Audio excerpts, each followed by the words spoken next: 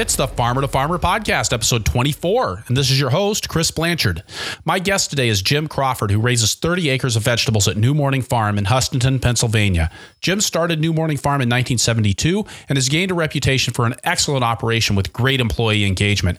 In this episode, we talk about New Morning Farm's marketing strategy, investment and debt, the H2A guest worker program, irrigation, and controlling pests in sweet corn.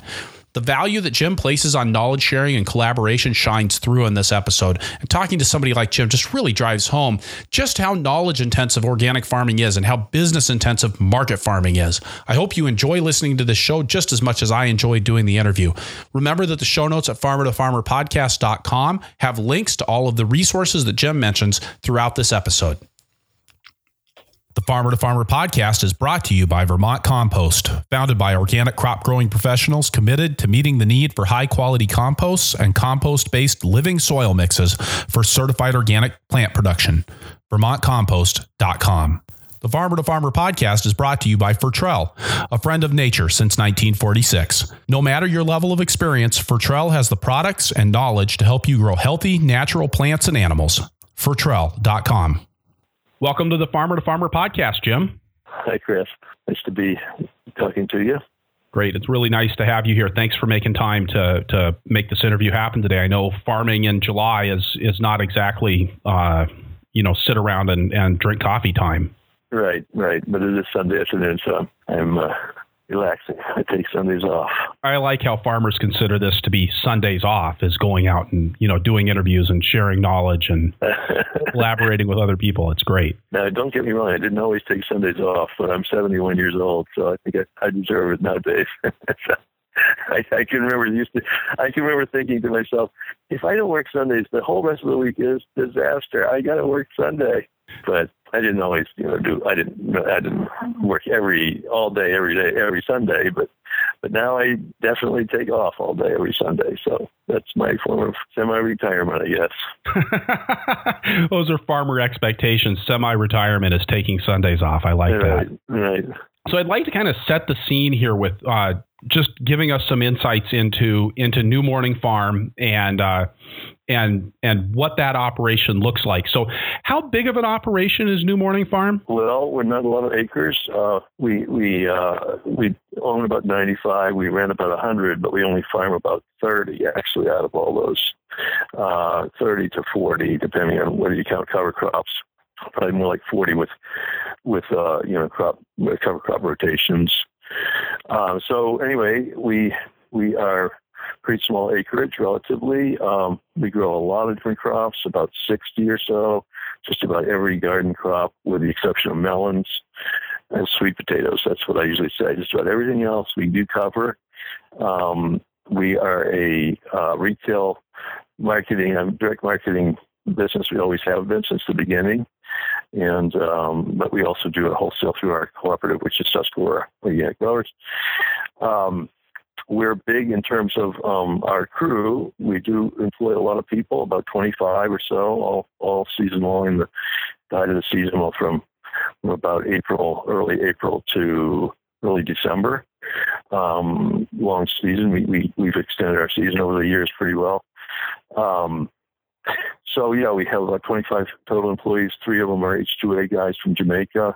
They come to us every year, and 13 of them now are apprentices, we call them, that, we bring in to learn, and although we also encourage them to stay with us. And this year, every single one of them did stay with us. We have 13, the same exact crew that we had last year of apprentices, which is the first time that's ever happened to us, but it's really great.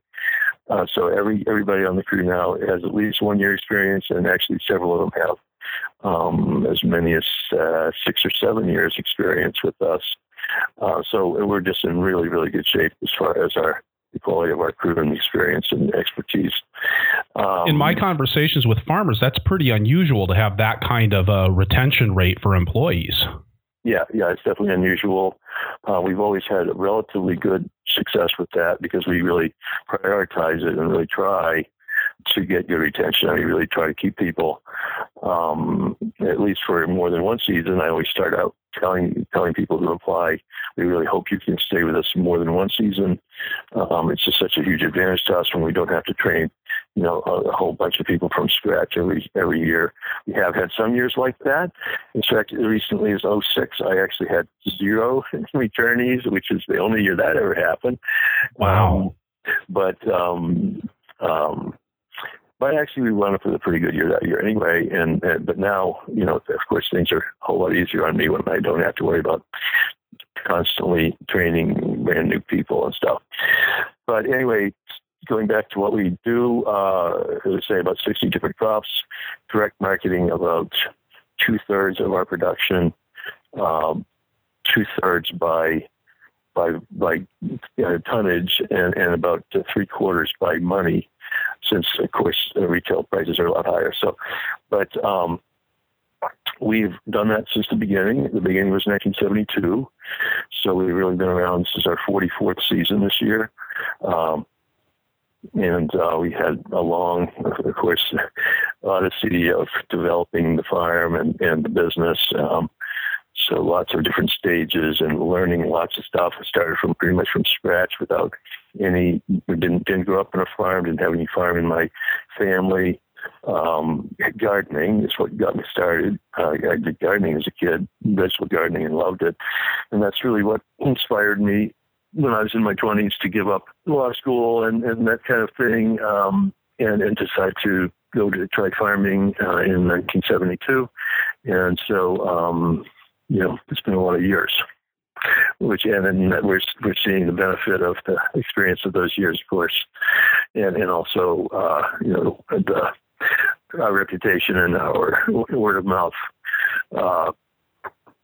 success of attracting people to work, which is always been one of our, obviously our big efforts, attracting people to join our crew.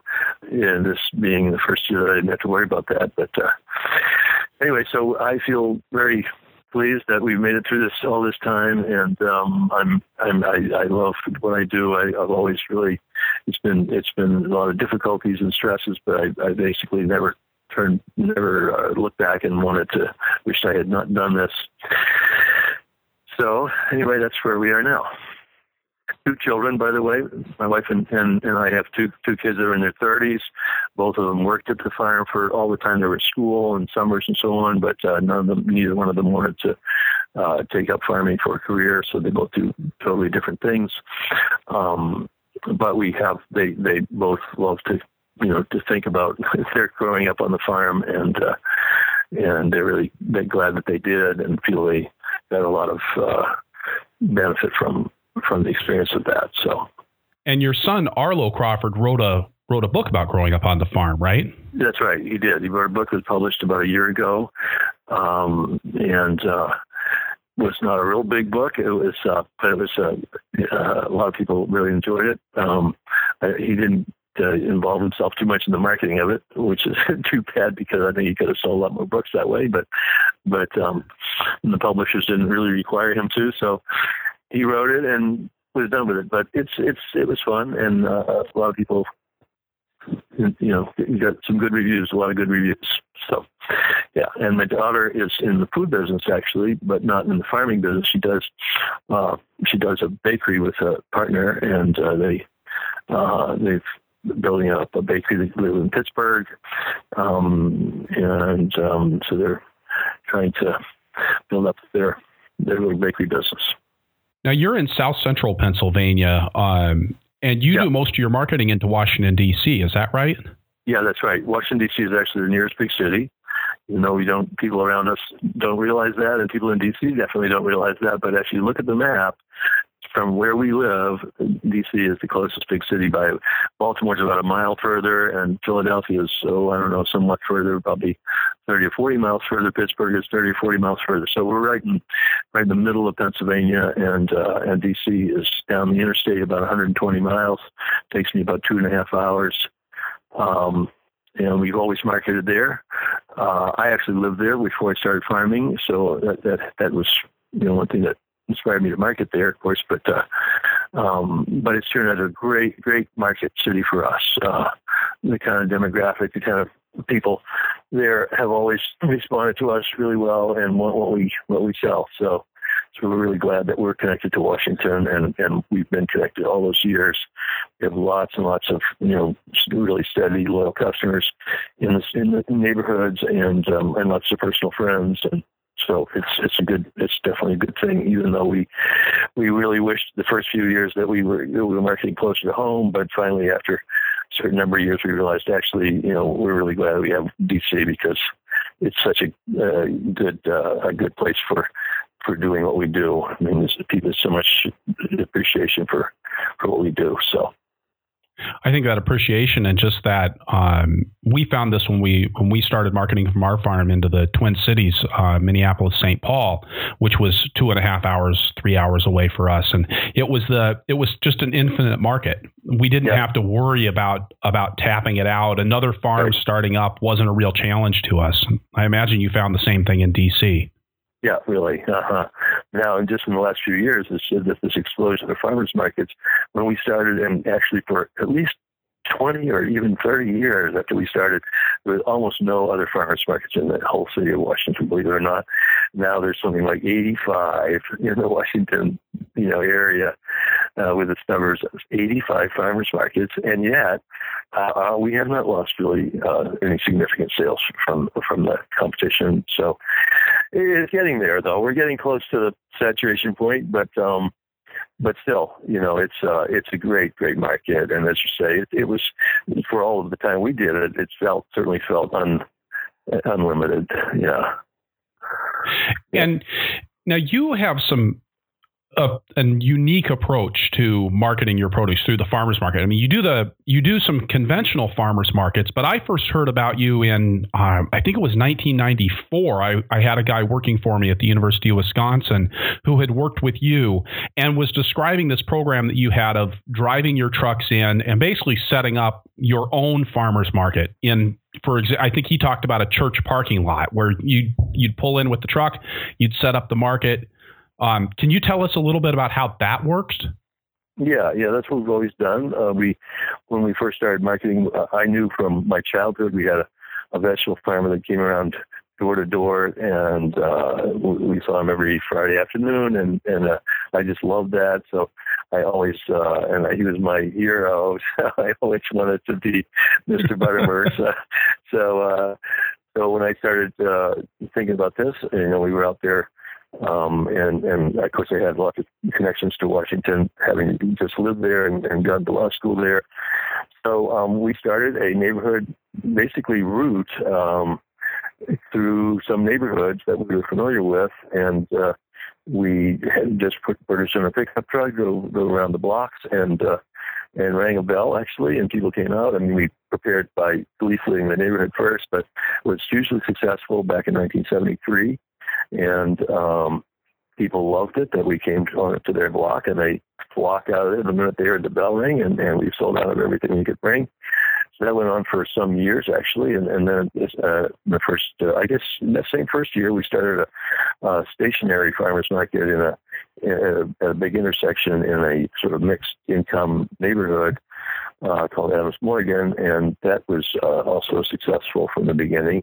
There were no other farmers markets in the city except for one. There was one in the stadium parking lot, a long way out from the center of town, and on the opposite side that we were. So we had kind of instant success. I think just because it's just a natural thing that people want. People just naturally, it's nothing new. It's just an old thing. People love to buy fresh food from a farmer. There's just a mystique about it that everybody really appreciates. So I mean, and what I grew up appreciating as a kid too. So anyway, so that has worked, and finally we did these sort of neighborhood mobile market things. While we did the other one simultaneously at this plaza in the middle of a populated, of an urban neighborhood. And we did them for many years, and then we gradually consolidated to one location that was, sort of our best one physically. It's actually a schoolyard, not a church parking lot, but a school parking lot of a private school in a residential part of D.C. And that is in Saturday mornings. It's been the same for 35 years or something. So it's very, very, well established as a neighborhood institution and very popular with most everybody. So it's a very successful thing. It is just us, although we do represent many growers around us because we bring stuff. We make our own rules, and our rules are everything has to be local, and everything has to be. We bring it directly from either our own production or our neighbors and friends around us. So we don't ever have anything there that's, from a wholesale market or something like that. It all comes directly from a farm, even if it's not our own farm.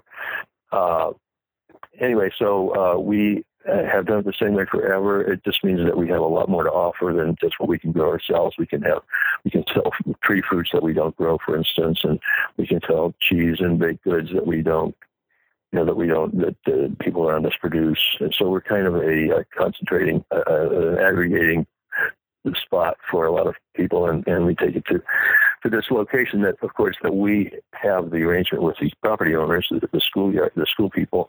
So it's really nice because, we're not literally producer only, but yet we're still, we still think that we have this sort of integrity of the source of, what we're offering, and people, I think, really appreciate that a lot. It would definitely not be the same if we were just marketers and not growers. It just would not, right. No way be the same.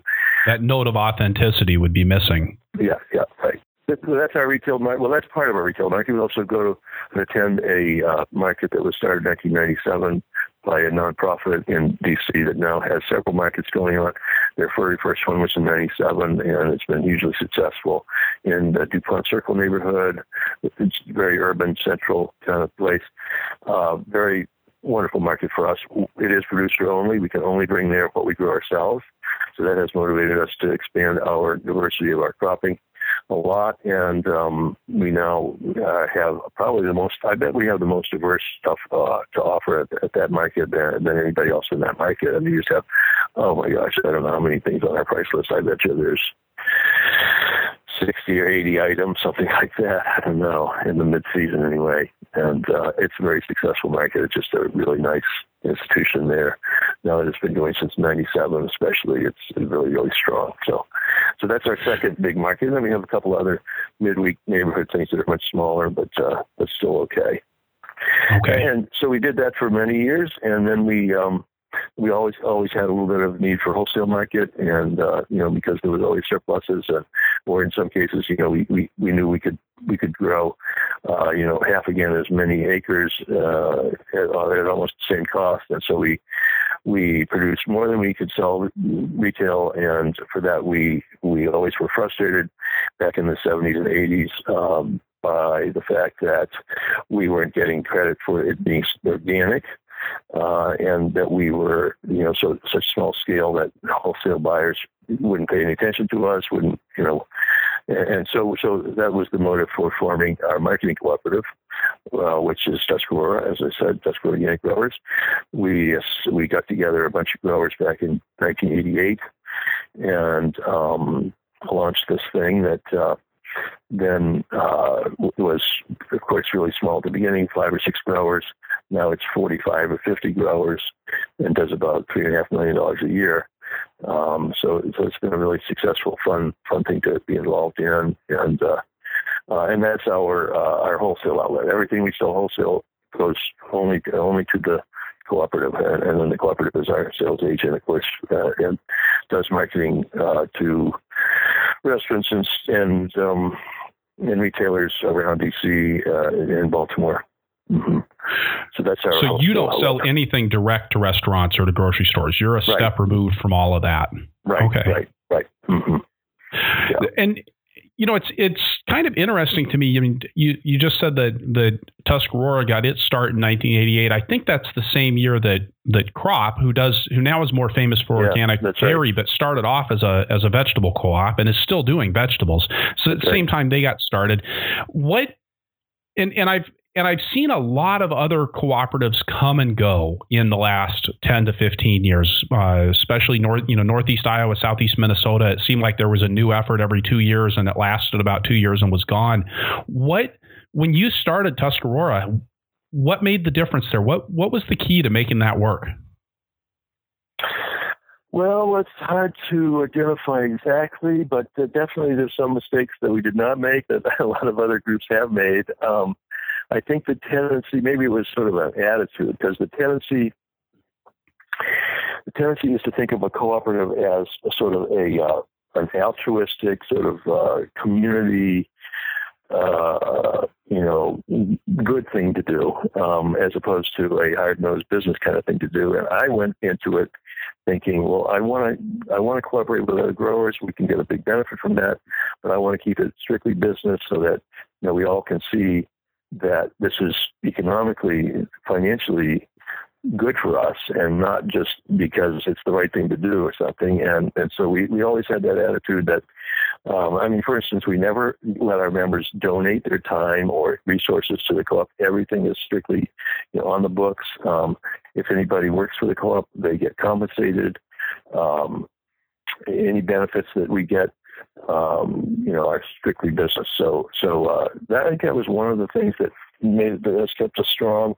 But also, I think that we just have had a really great group of growers from the beginning, just partly by luck and partly by demographics. There's lots of Amish and Mennonites around us, and many Mennonite families have been involved with us, and so there just tends to be a little bit less sort of a competitive, dog-eat-dog attitude amongst the growers, and very much a cooperative spirit amongst our group. And most of us have been with, we haven't lost many members over the years.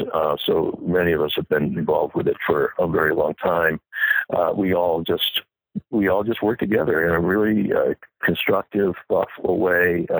All the development we've done has been, sort of by committee. So, think, well, it must have been a disaster, but it never was a disaster. Our committee, our building committee has been, I don't know, we just have a really great sort of attitude. We all know why we're doing it. We're doing it to make our farms more profitable. We're not doing it because we're trying to give something up to the community or something. We're doing it because by cooperating and getting together, we get economic benefit.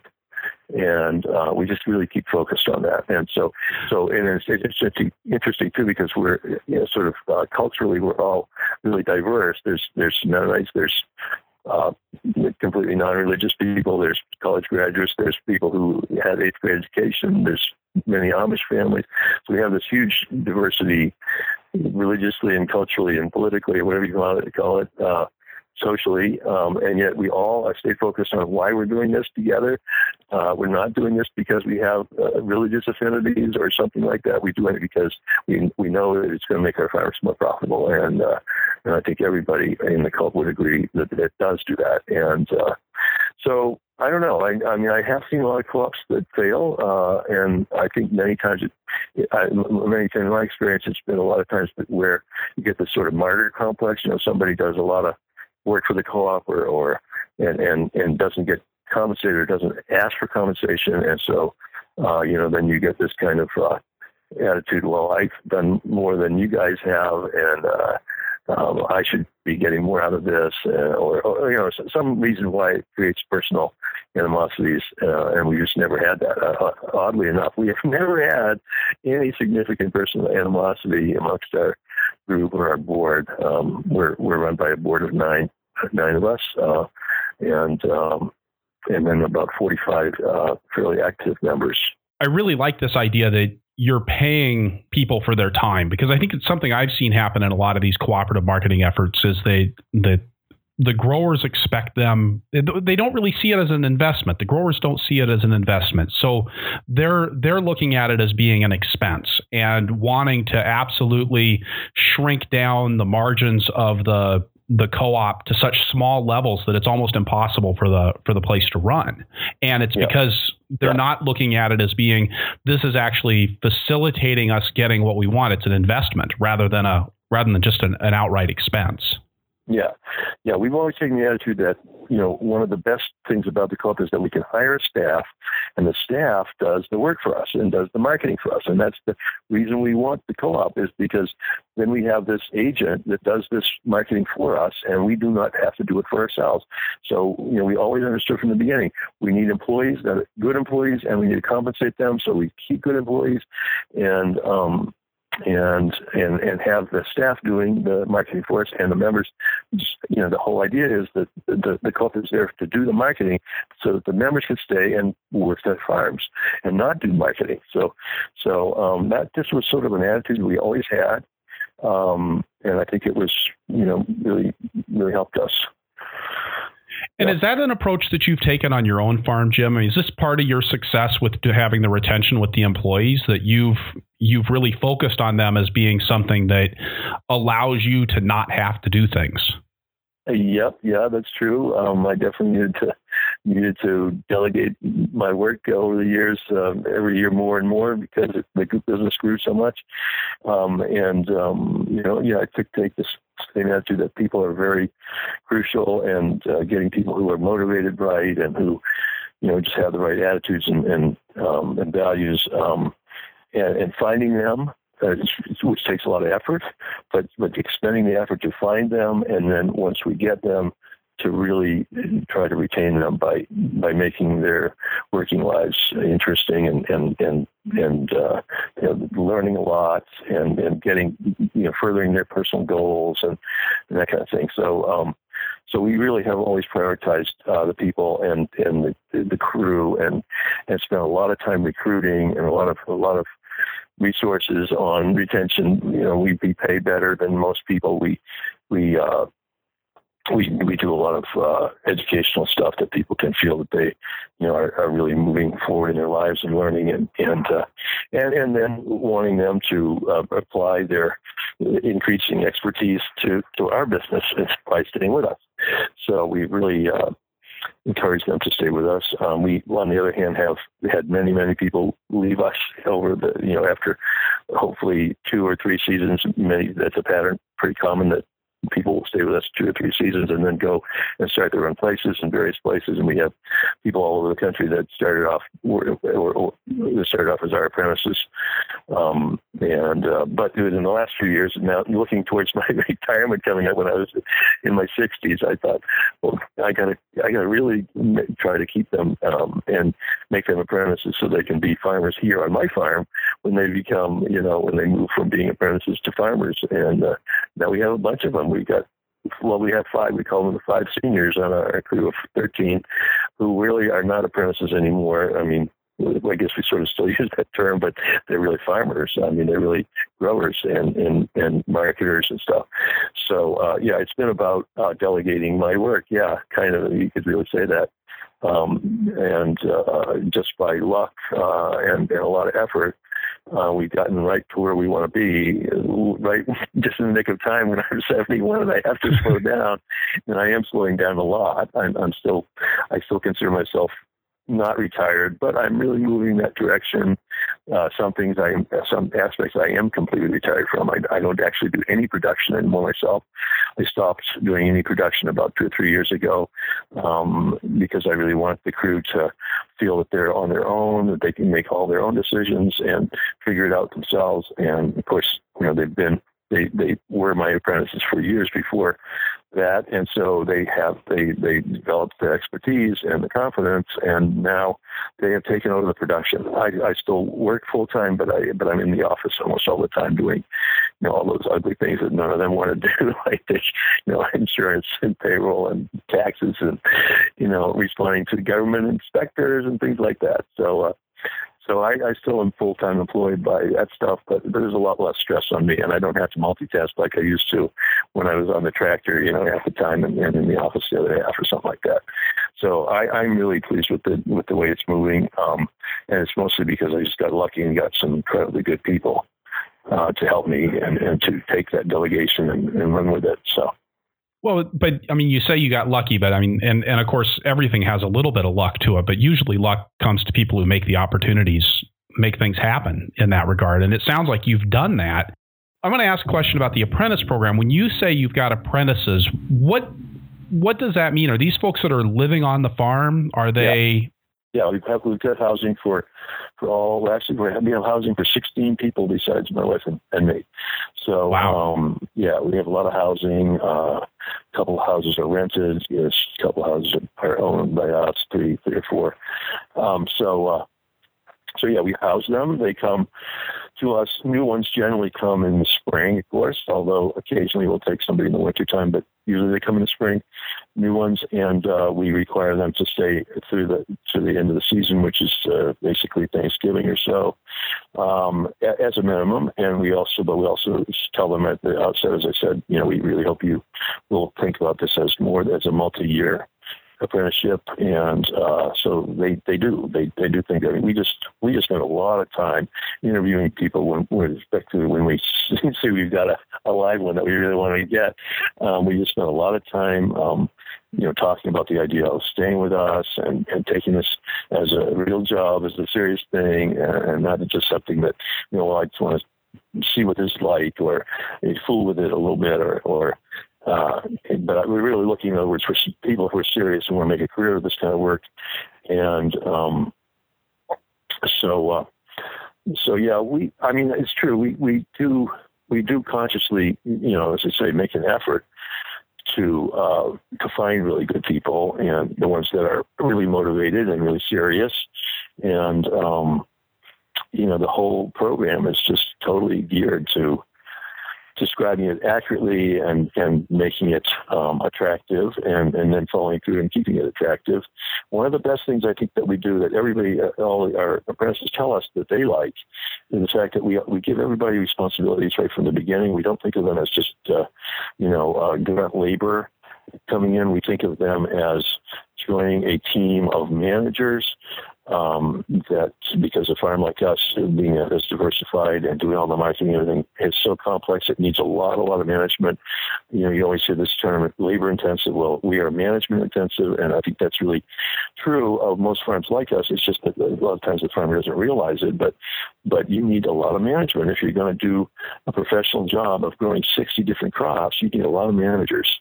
And if you're going to do marketing, retail marketing of $1 million a year, that's what we do, something like that. You need a lot of managers for that. You don't just need a bunch of grunt laborers who come and go, who you replace every year. Oh my gosh, it'd be a nightmare. So we just kind of realized a really long time ago that we needed a team of managers, and that's what our apprentices really are. And when they come with the right attitude, you can give them responsibilities at the beginning, and they start making decisions right away, just by common sense. And we always tell them that it's not. You don't need to know if you're the carrot manager. You don't need to have a long experience managing carrots. You just need to pay attention. And pay attention to your crop. We have a system of crop managers where every one of our crops has one of the apprentices is responsible for it, and we just say, the main thing is pay attention and see what this crop is doing, and ask the right questions, and build up, as quickly as you can, expertise to the point where you're the carrot expert. And they respond to that. Really, they love that, and because they feel like they're using their heads. They're making decisions. They're involved. It's their thing. They get identity with it. It really works well. So I love the process that we have. We call it crop managers. It's really more than just crops, though. They also have processes they manage, like irrigation and weed control, pest control. So yeah, at the beginning of every season, we sit down, we divide up all these tasks. We have it all in a format with lots of areas of responsibility, and everybody sits down and negotiates around the table and winds up with their little group of jobs and crops for the season. Of course, from one season to the next, we try to retain the same ones, and we always say we would love for you to keep your same crops and jobs as you had last year, but we won't require you to. If you really want to trade off one of them or two of them or something, that's okay, as long as you can, talk somebody else into taking them for you, and then you can trade around. So people their jobs do vary from year to year, season to season, but in some cases they stick with these same crops and jobs for for many years. The person who grows potatoes for us is actually, she's now actually has the title of field manager. She's really the tractor operator and equipment operator, but she started out being the potato manager, was one of her first things. And here she's been doing it for something like 7 years now, and she grows great potatoes. I mean, she knows how to grow potatoes way better than I do, because she spent 7 years, focused on being the potato manager. And so she gets a lot of pleasure out of that. She gets a lot of pride out of being a potato grower on this farm. That she's the expert. And so that plays out with a lot of other people, with most everybody on the crew, really. And that's what they always say they like most about being with us, is that they have serious responsibilities and this sense of ownership of their crop or their job or whatever. So how does that work at a functional level? If you've got somebody who's in charge of the tractor operation, somebody else who's in charge of irrigation, and then you've got somebody who's in charge of carrots. When you say they're the carrot manager, what are their responsibilities as the carrot manager? Because it doesn't sound like they're necessarily the person who's out there spreading the compost ahead of planting the carrots. Right. No, definitely not. I mean, the field manager is responsible for fertility and tillage and all those kind of major processes, and so the field manager does the planting, but the crop manager gets involved in, for instance, variety selection. Maybe not the first year, well, definitely not the first year, but say in the second year, the crop manager might get with the field manager and say, I like this aspect of this variety. I think here I found this other one that would be a better solution. So the crop manager does get involved at the beginning.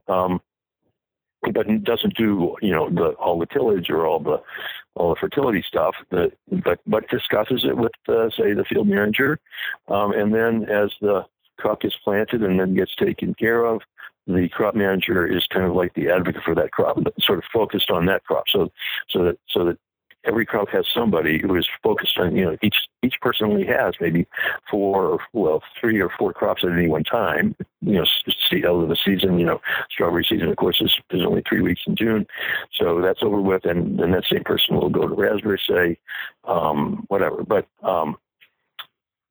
anyway, so the crop manager follows what's being done with his or her crop, and so advocates for it, and goes to the pest control person and says, hey, don't forget, I'm having this problem with my crop, some pest problem or some disease problem. And the pest control person works with the crop manager. So there's kind of redundancy, you could say. There's definitely, more than, it's basically 2 people, at every juncture. But one of them is always the advocate for that crop. So that crop does not fall between the cracks, which is so common when you have this kind of diversity of crops. I watched it happen on our farm, for the first many years, that, many crops would just fall through the cracks and nobody would be paying attention. So we said, well, if we're going to grow it, we got to grow it professionally. If we're going to grow it at all, we want to grow it profitably and professionally. And that's going to take attention and management. And every crop is unique, has different, has unique needs and cultural practices and pest control practices. So we need one person who just thinks about that crop and is the one who always says, this one, this day, this crop needs weed control or pest control or harvesting or whatever. And so, it really helps us to keep our crops profitable and professionally done. We would never grow a crop that did never grow up that year. It wouldn't work. And it seems like as a corollary to that, you've put a lot of energy into developing the sorts of infrastructure and line of equipment that you need to adequately support the operation. I mean, I know when we've talked in the past, Jim, you've talked a lot about irrigation, about post-harvest handling and refrigeration as being really important facets of your farm. Yeah, really. Yeah, we do. We have invested in a lot of equipment. I feel like we're kind of optimum and a lot really after all these years. We just have been persistent about upgrading stuff and getting the best technology for our scale, which is just still a small scale.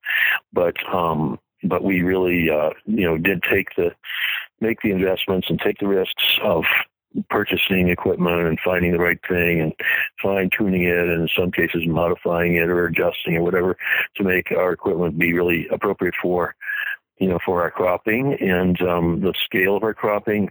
Of course, we're really small scale on every crop. We don't grow more than a couple acres of any one thing. Well, except for sweet corn, that one we grow maybe 4 or 5 acres, but there's no other crop that has that many acres. So really, we're really small scale, and so some things, of course, are not appropriate. I mean, we can't have a carrot harvester, for instance, because we just don't grow enough carrots to justify that. But we try to do it, as professionally and efficiently as we can, even though we don't have a $20,000 carrot harvester. So yeah, we definitely do prioritize equipment, investing in equipment, and the money it takes, the capital. We're pretty capital intensive. We've got debts. We've always had debt. We're not afraid of debt at all, because we know it makes us more profitable. As long as we can afford our payments and the cost of the capital, the interest, then we know we're on the right track, that our investments are good. And of course, what we have to know from our experience with the crop of what the investment, is going to give us back. And that's really hard to do the first year or two. But if you really keep paying attention and thinking about that, and being willing to put in the money by either using your own or borrowing it, then you will get, you'll eventually get the right equipment to do things efficiently, and that's really important. Could you talk about an example of that decision-making process that you might go through in identifying a need and then making an investment and then assessing whether that investment is working out? Oh, yeah. Well, let's see. I mean, there's so many. I'm trying to think of a good example, the best example of it. Over the years, of course, it's increased in complexity and sophistication drastically. I mean, there was a time when we argued with ourselves about whether we needed 40 horsepower tractor for our main tractor or 60 or whatever. We actually came down to we have 3 Kubotas that are 68 horsepower, all as identical as possible, one with the loader.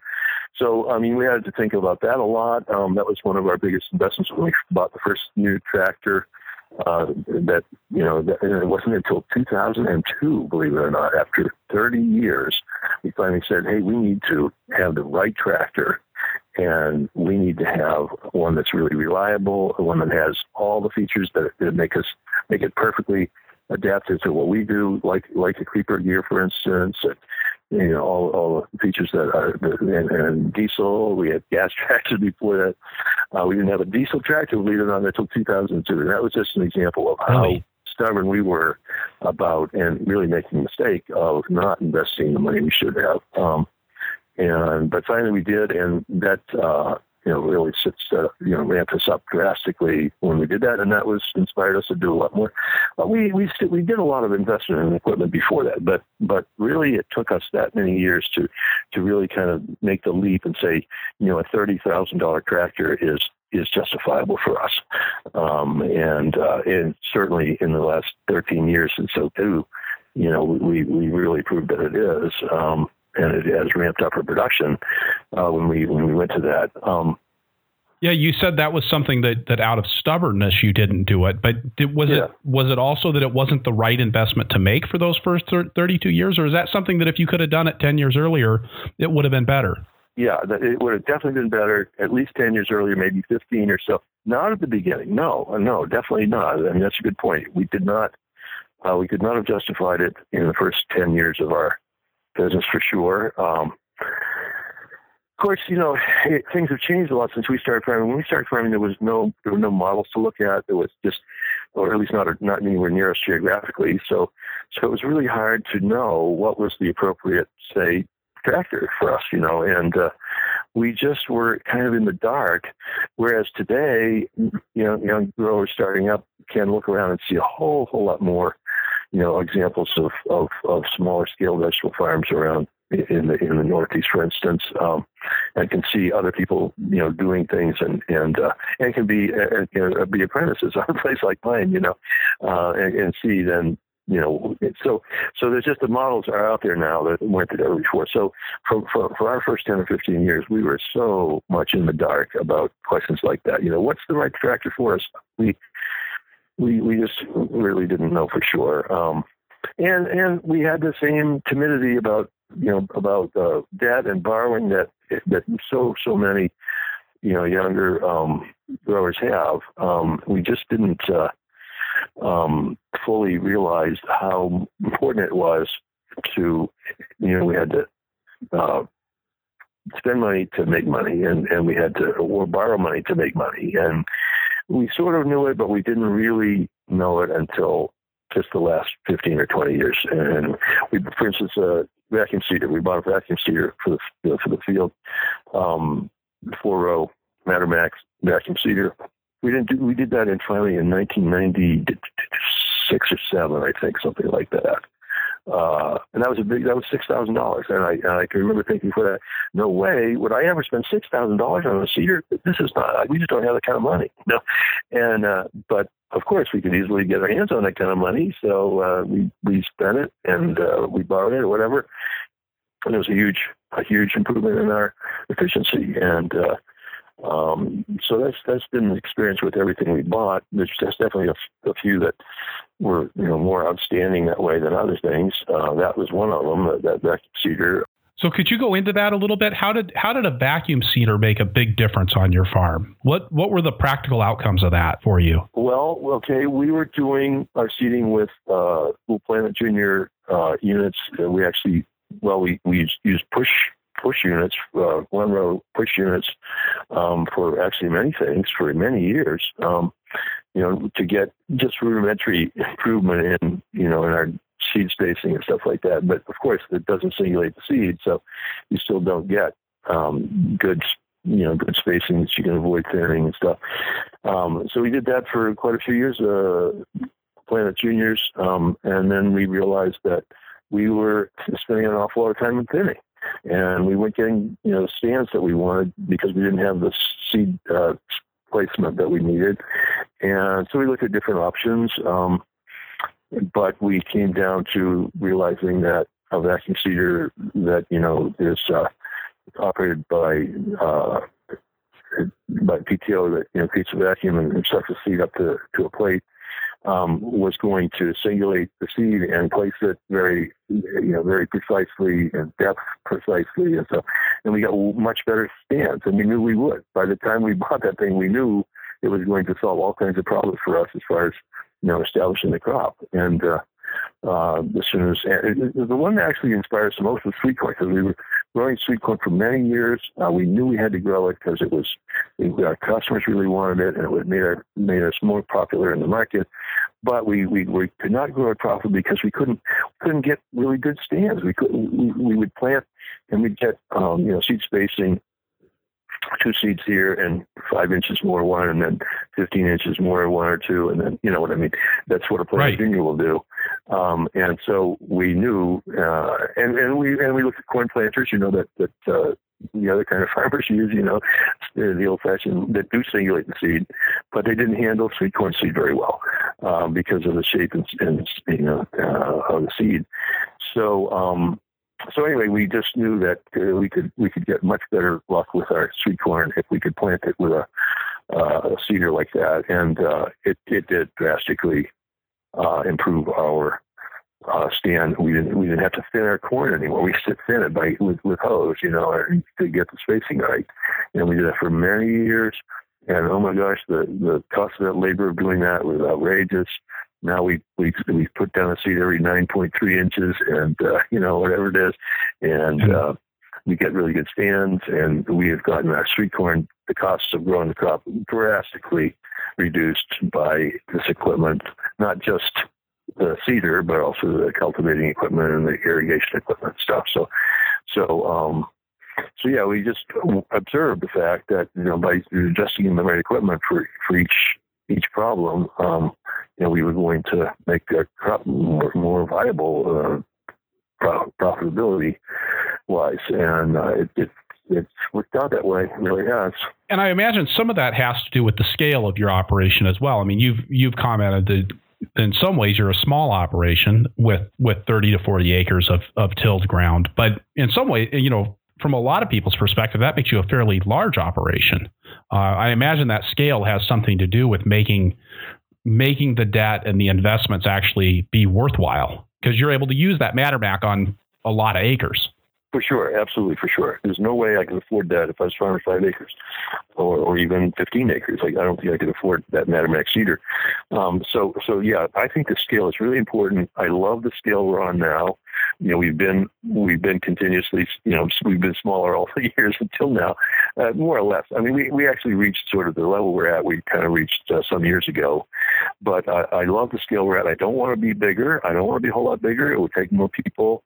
I don't, but I really don't want to be smaller either. I'm really happy being the size, and that's the best reason you just mentioned, Chris, was the idea that that way we can afford to have decently, serious equipment for us that we can justify because of the scale we're at, and that just applies in so many different cases. I mean, all of our equipment, we need this, and in many other ways too. I mean, to be able to have the number of people we have to work together is so much better than when you're trying to do, well, for instance, like in maybe our 15th year or something, maybe we were doing 35 or 40 crops, but we were doing it with 4 apprentices or something, and we were never able to keep up. And it was just a constant frustration. We can't keep up. We're behind the 8 ball all the time. And so by being the scale we are now and having, 13 apprentices and, about 12 or 13 other people, we can keep up with our work. And we never feel like we used to feel that we're always behind and we're never going to catch up and the weeds are taking over this field or whatever, and we can't. The irrigation's not right because we didn't have the time to do it right or whatever. So the scale that we're at is just really satisfying to me. And of course there's this endless argument. Well, you can make a living on 1.5 acres or something. Well, okay, you can, but you can also drive yourself crazy that way too. And particularly if you're very diversified, which a lot of people recommend, and which is a good idea for a small farm to be diversified. It's dependent on any one crop, and we've seen that they had that experience huge number of times, that having so many crops really saves us from, the failures of one will be taken up by another, so on. So anyway, I just think the scale is really important. And if people get hung up on, sort of almost like a moral idea, well, small is beautiful, and I certainly wouldn't want to farm more than 10 acres, or I certainly wouldn't want to have more than 3 employees or something. It's just silly to get hung up on numbers that are just totally arbitrary. You look, and it's such a spectrum. I mean, you look out there, I know farmers a lot like us that are way, way bigger than us. And I mean, 80 acres or 120 acres or, and I don't have any desire to be that big. But I also, would never want to be 10 or 15 acres either. So I don't know. It's probably, partly just your own personal experience and what you've been through that leads you to a certain scale. But I always just think it's really silly to say, oh, that farm is way bigger than I would, could justify doing, because it's just not, I don't know, it's not the right thing or something, because I'm too big. I see that a lot. I think that part of that's recognizing too is that you have to have stuff left over, to have money left over at the end of the year. That even that requires a certain amount of scale. You got to grow enough to be able to make the investments and to be able to hire the people so that the farm's not just completely dependent on you. Yeah, hiring the people is such a big deal too, and so many people get hung up on the idea that I don't want to be an employer, I don't want to be a boss, I want to do the work myself. And then maybe they'll break down and they'll say, okay, we'll bring in 2 apprentices or something, but I don't want to have 3 or 4 or whatever. And I just love having this many people because everybody feels, the morale is so high because everybody feels like somebody, everything's being taken care of. Nothing is being ignored, and fields are pretty clean, and harvests are pretty serious, and so really our morale is really good, and I think a lot of it is because of the number of people we are willing to hire, and take so much strain off of me, and that I know somebody else is taking care of whatever. So, Jim, we're going to pause here for just a moment for a word from our sponsors, and we'll be back in just a couple of minutes.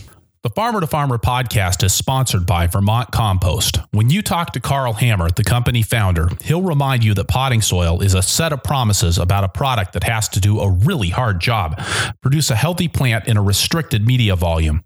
When I started farming, I focused on the cheapest ingredients I could get so that I could make my own potting soil. But as my farm grew, and as I saw the challenges that we were having getting great plants out of the greenhouse, I gave it a second look. And I came to the fairly obvious conclusion that success in the greenhouse depends on the success of the plants that are growing there, and that just like in the rest of farming, especially organic farming, that success rests on the stuff that the plant is growing in. The cost of your potting soil isn't insignificant, but it's a small cost relative to plant material, heat, and labor. And if the media fails, the rest of the enterprise is a sunk cost. So get the media that works year after year after year and grow some great transplants. VermontCompost.com. The Farmer to Farmer podcast is brought to you by Fertrell, a friend of nature since 1946. The oldest producer of organic fertilizers in the United States, Fertrell has developed a reputation for excellent quality and service, and not just in growing crops. Fertrell also offers a full line of support for livestock producers, providing customers with recommendations for base rations that can be blended with their line of NutriBalancers, which are a special blend of minerals, vitamins, and direct-fed microbials to keep your livestock both well-fed and well-bred. They can also custom blend minerals to meet your specific nutrition needs. In the same way that soil provides a foundation for plants, you need high-quality support for your livestock, whether that's dairy or beef cows, poultry, horses, or alpacas. I like that Fertrell isn't just a fertilizer company. They're drawing on a wider variety of knowledge and applying their principles in a broad context that provides ample opportunities to observe the validity of their approach. Fertrell, better naturally. Fertrell.com.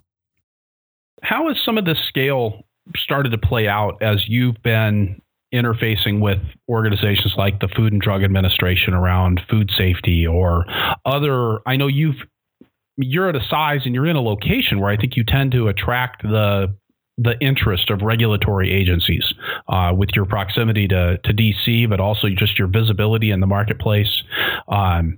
Do you feel like your scale has made it easier or harder for you to interact with those regulations?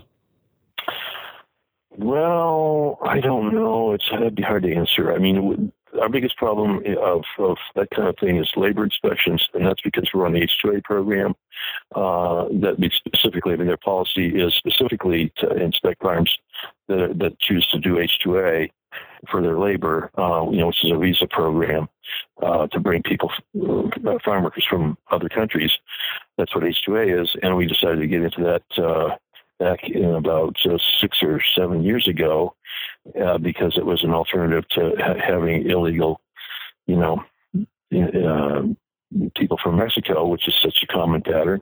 And we did it too for a while. We were very uncomfortable with it because we knew we were vulnerable to getting regulated and fined and stuff. Anyway, so the H-2A program, though, does definitely lead to these inspections, and because it's very, very complicated, lots of rules about it, and you got to be on top of it. So it's a big trade-off. It's a wonderful program in many ways, but it's horrible in other ways because it brings the inspectors. So I don't think that our scale has anything to do with that. In fact, we're really small as far as H-2A employers go, but we only have 3. I mean, plenty of growers who go to H-2A, have a lot more than 3. And so it's kind of ironic because we're so small, these 3 guys, and yet, the whole United States Department of Labor comes down right on us and comes and enlists every tiny detail of our operation to make sure we're following every tiny rule, which are so many. So it's nightmare, really, in many ways. But the advantages of it actually outweigh that, because we have these fantastic farm workers from Jamaica and we love them. They're part of our family, kind of, and they are incredibly good workers. They're just so incredibly productive in ways that I've never seen any American employees ever be, and they understand, farm work in ways that I've never, well, not never, but I rarely see with American employees. So, Right. So it's a great program, but it does have this huge drawback, and it's not because of our scale. It's just because we do that. It's because you're engaged with it. Yeah. Now the FDA, this is another thing. We did have this famous kind of labor inspection, or not labor, but FDA food safety inspection. It was actually not a formal inspection. It was definitely not that, but it was a visit, and it was very upsetting. But that, I think, was really because not because we're a certain scale, but because we are pretty visible, because I'm the president of the cooperative, and I think they probably saw that if they made an example out of me, that 40 other growers would take the hint, whatever. But that was a one-time thing, and that has faded, and I'm not that worried about it now, because that whole program has the FDA's farm safety, food safety on farms program has evolved in a good way. Now it's not finished evolving by any means, and it might still be really difficult and really problematic for us, but I think that we were targeted because of the co-op. That's my guess. I don't know. Certainly not because we're huge, and probably not even because we're near DC, but because actually, the people who dealt with us were state people, not. They were federal people, but they were originated in our state, not from DC. So. Are you anticipating that the new food safety regulations, when they finally do get around to rolling those out, are going to have a big impact on you? You certainly are above the scale at which you're not going to be exempt. That's right. By any means. We're not exempt. That's right. $500,000 is a really, really low number. To be a profitable farm and do $500,000 in sales, you can be an awful small farm and still do $500,000 in sales, as you know, Chris. So yeah, we're not exempt at all, and it could turn out to be absolutely horrible. But on the other hand, I do see there's a lot of people, such as Brian Snyder at PASA, has been fantastic about working with the FDA about that, and getting them to see a lot more common sense, and so they have really come around and become a lot more realistic about the whole process, and a lot more reasonable. So I don't know. It's really hard to say how that's going to turn out and play out over the next few years, but it doesn't look as bad as it did just a year ago, actually. A lot because of what Brian Snyder and 2 or 3 other people like NSAC and a few other organizations have jumped in and really tried to support us on it. And so who knows? But let's just hope that it stays reasonable. Yeah. All right. Well, Jim, with that, I'd like to turn to our lightning round. A few questions that we like to ask everybody that comes on the show. Now, we talked a lot about the Mattermax seeder, and so I'm hoping that maybe there's something else that's actually your favorite tool on the farm. My favorite tool on the farm, yeah.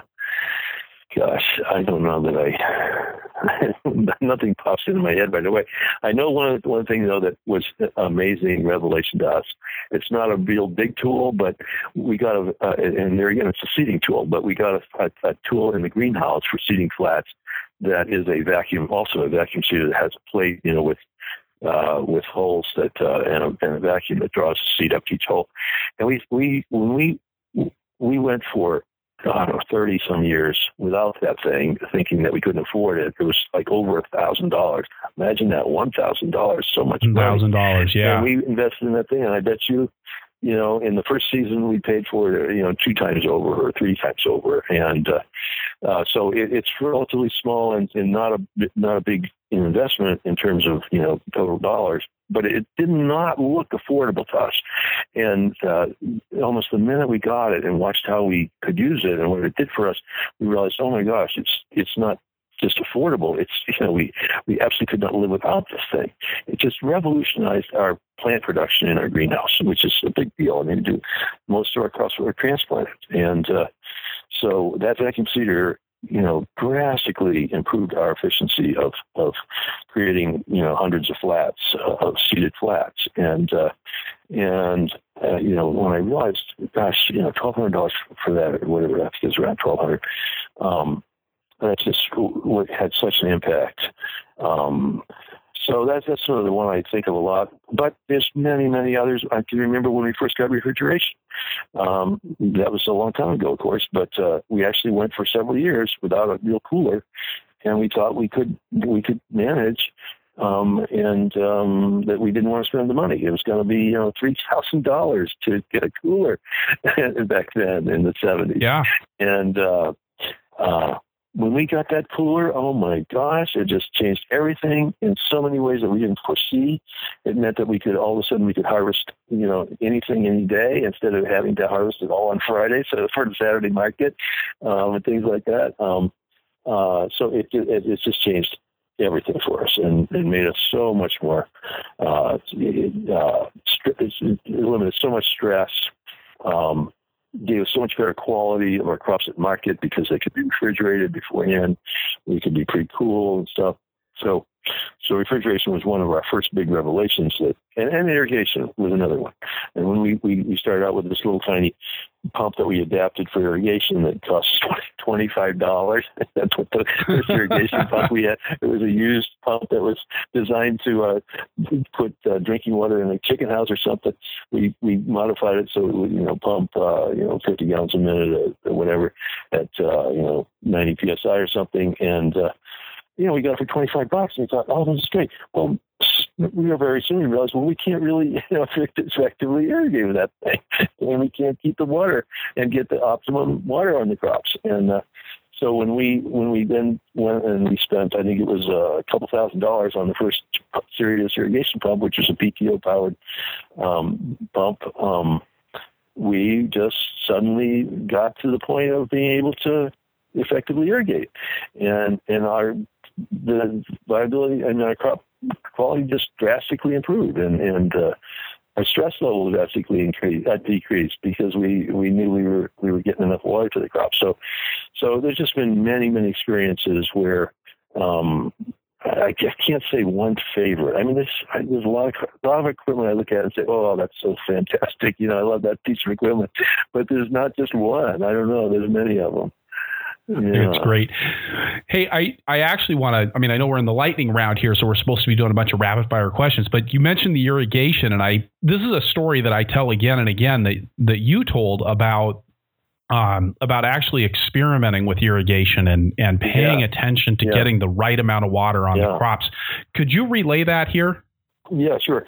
Yeah, we had that experience I just described of going from very, very poor irrigation to decent irrigation. And then we took another step after many years of going from decent irrigation to optimum irrigation. And when we learned that, it was like a huge revelation too. And that was only like 10 years ago.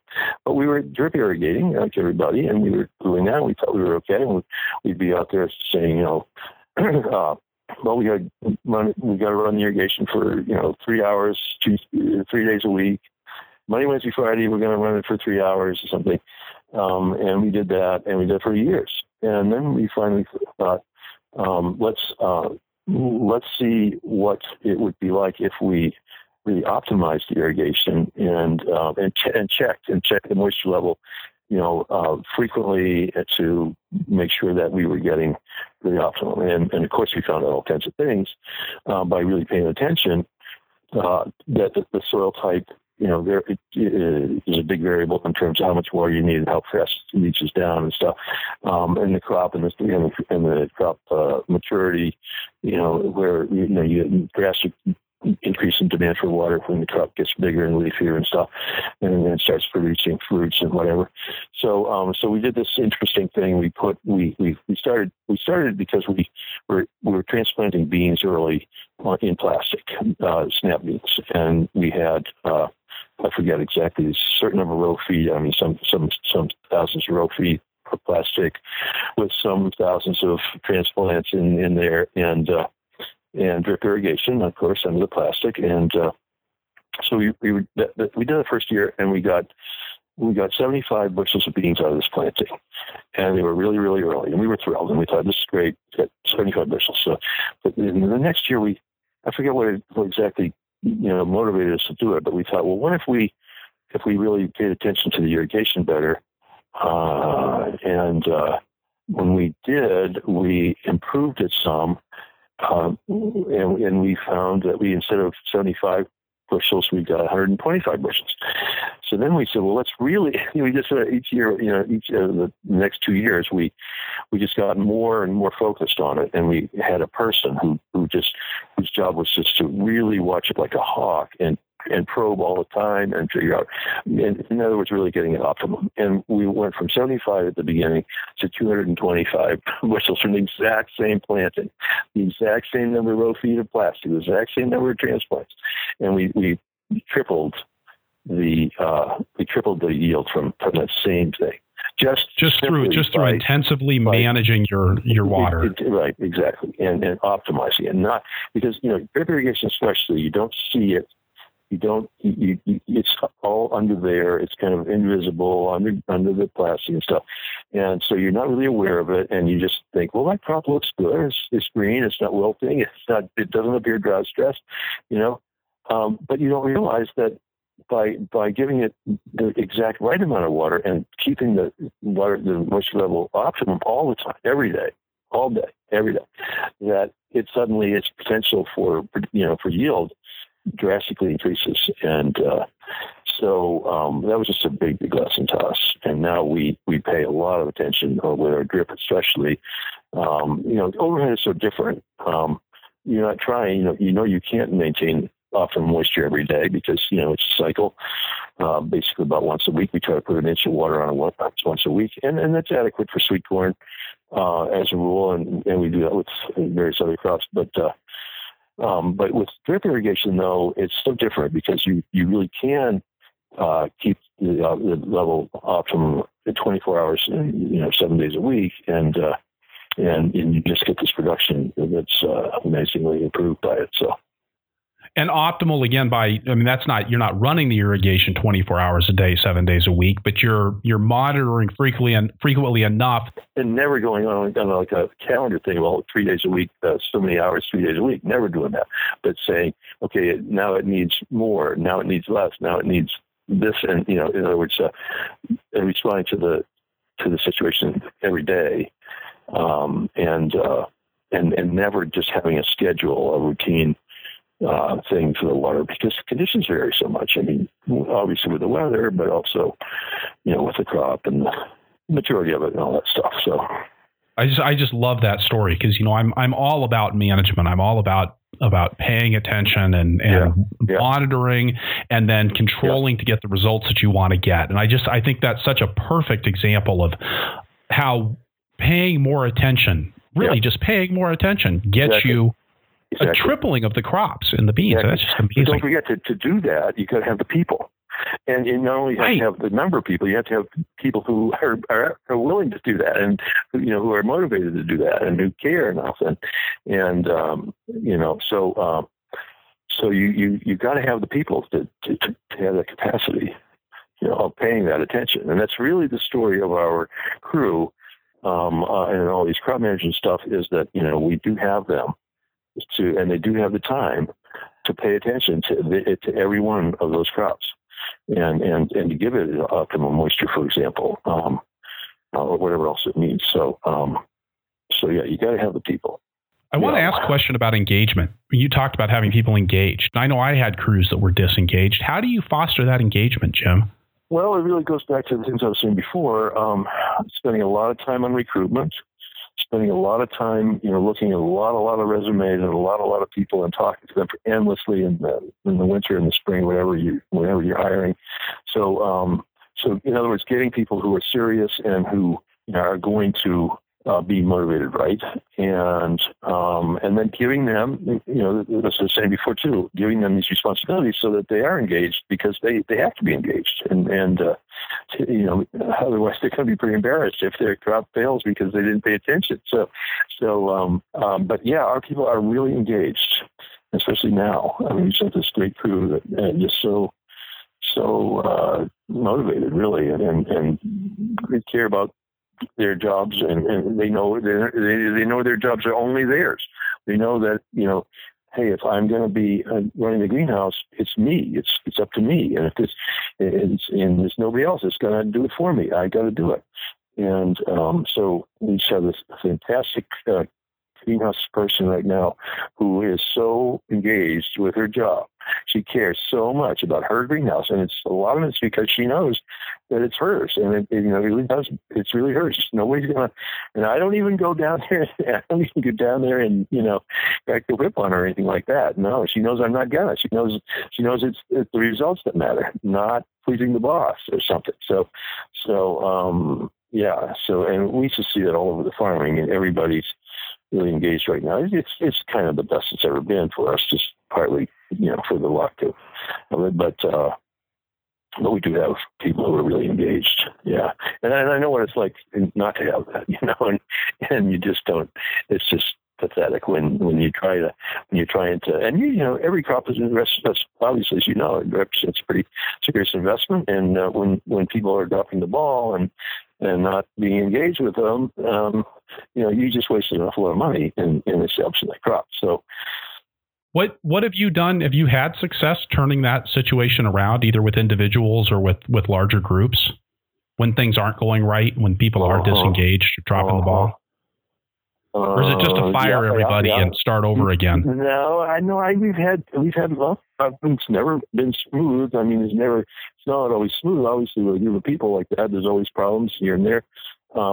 I mean, right now it's a really rosy picture, but only really recently, though, we had some serious problems of the group and people who weren't as motivated or whatever. But what I always say is talking. It's the old cliche, communication. You got to have communication. And there were times in recent years, especially when I was less engaged myself, that there wasn't enough of that, and there wasn't enough communication. And we would always start with a meeting in the morning. And when I was doing it myself, it would usually be a pretty long meeting, because I thought the people needed to have a lot of communication. They needed to be brought in so that they knew what everybody else was doing, so they saw the big pictures, and that would help them motivate them. Well, so then as I withdrew from that process somewhat a couple of years ago and turned it over more to the crew leader stuff. And in the first year or two, it was definitely inadequate. And the meeting, and I'd say, well, how long are your morning meetings typically? Oh, 10 or 15 minutes. No, you can't do it in 10 or 15 minutes. You got to keep people engaged. You got to be talking, and people have to be talking with each other and with the boss, so I really saw. I think I really saw an improvement in that by just having better communication. Spending more time and more effort on the communication rather than less. A lot of people, especially young, motivated, managers like crew leaders, will say, well, the thing is, we got to get out there and get to work. That's the main. We got to get everybody going. You can't always sit around here talking. It's just not productive. And what I always had to say was, well, it's not productive tangibly, and you can't get the results. You can't see the results instantly, but it's an intangible thing. But it's so important to have this, to take the time to get everybody informed so that they know. As I said before, the big picture is so important when every individual knows what other people are doing and what the goal of the day is, what the goal of the whole farm is, and that kind of thing. And you can't get that without talking. You got to just invest the time to sit around talking, even though you feel like, well, we got to get out there with the hose or something. You just need to have that time and invest that. So I think that's really a big factor in terms of morale and keeping people engaged. Yeah, it's just communicating with them, and then also talking to them individually and letting them know, how their performance is, and giving them feedback, and letting them give feedback back to you. That's just another way of communicating that you never want to prioritize it because there's always something out there tangible, physical, the nuts and bolts kinds of things that you feel like you should be paying attention to instead of sitting around here, gabbing about people's feelings and things that are bothering them or something. But you've got to do it to keep people feeling engaged and motivated. So, and that things are fair and that they're having their opportunity to voice their objections or their complaints and to hear especially praise for their work, their efforts and stuff. So that takes time to talk. And many times it's really hard to feel that it's worth it because it's so intangible, but it really is. Yeah. Well, and I think it's something that really does rely on having a farm that fundamentally works too. To be able to take that time, you can't be constantly operating from a standpoint of crisis. You have to be operating from a standpoint of control. That's right. And that's why you got to, it's such an important thing in this scale thing and the number of people you've got, so that you have the right balance so that you have the time to do these things and you're not always jumping from crisis to crisis and just trying to, barely keep ahead or trying to keep ahead or something because what you're saying is absolutely true. Yeah. All right. So back to the lightning round then. What's your favorite crop to grow, Jim? Oh, I knew you were going to ask me that, Chris. Gosh, I just don't think I have a favorite. I have many favorites. Sweet corn, I love to eat it. I'm really personally motivated by eating the stuff we grow. I get so much pleasure out of eating stuff that we grow. So, and I probably eat more sweet and tomatoes and sweet corn both. I just eat vast quantities of both of them, and I get so much pleasure out of it. So yeah, my favorite crops. I mean, and I don't think that they're our most profitable crops, probably, but I love both of those too. You talk about enjoying that so much, and I think there are a few crops that that compare to sweet corn or tomatoes for just really summing up what it means to grow your own food. To really be able to go out and grab that fresh corn off the vine or off the stalk and put it in a pot and have it, or to take that vine ripe tomato that's really a vine ripe tomato and take that into the house and chomp down on it. I actually couldn't agree more about the sweet corn. And we've had so many years of experience with it that we've gotten to the point where we can grow it with almost no worms and really beautiful, size and quality and tip fill and that kind of stuff. So we're really proud of it. And at market, for instance, is one of my favorites to sell because it's so beautiful and delicious and the customers appreciate it so much. So yeah, from that point of view, it's really a nice thing too. Any hints on the worm-free corn? Because I think this is something where we've come a long ways in the last 20 years. Yeah. Because when I worked for on Michael Abelman's farm out in California back in 1991, we actually went to farmers market. We guaranteed a worm in every year. Yeah, but I don't think you can get away with that now. No, we don't have many worms at all. Basically, it comes down to two processes. One for the European corn borer, which is really the ugliest, worst one. And for that, we actually the program we use is the most effective because it involves sprays and very specifically timed, just two in the course of the season for that planting. 2 sprays and a trichogramma wasp that we release. That's actually the strongest thing. We release a trichogramma wasp every week because we grow sweet corn every week, and a trichogramma of the right strain, which is called the Strinier, which is available from, for instance, IPM Labs in Southern New York. And we've been getting from them on a subscription basis every year forever. Very, very effective on the European corn borer. And the other one is the corn earworm, which is at the tip of the ear, which we use this thing called the Zeolator, which you get from Johnny's catalog, Johnny Selected Seeds catalog. We put it delivers a drop of corn oil with sometimes we put BT in it, but anyway. like corn oil, or you can use various oil, but we use corn oil anyway. And that's a really labor-intensive thing, but it's also, if you time it right, it's very effective, so you don't get corn earworm.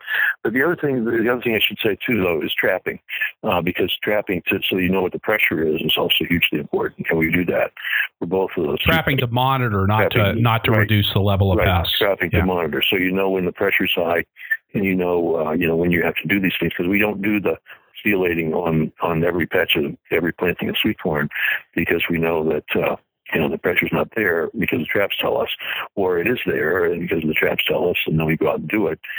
We have really good success with that, and we don't have much worms at all. We used to have a poster about that, kind of like you said, a worm in every year.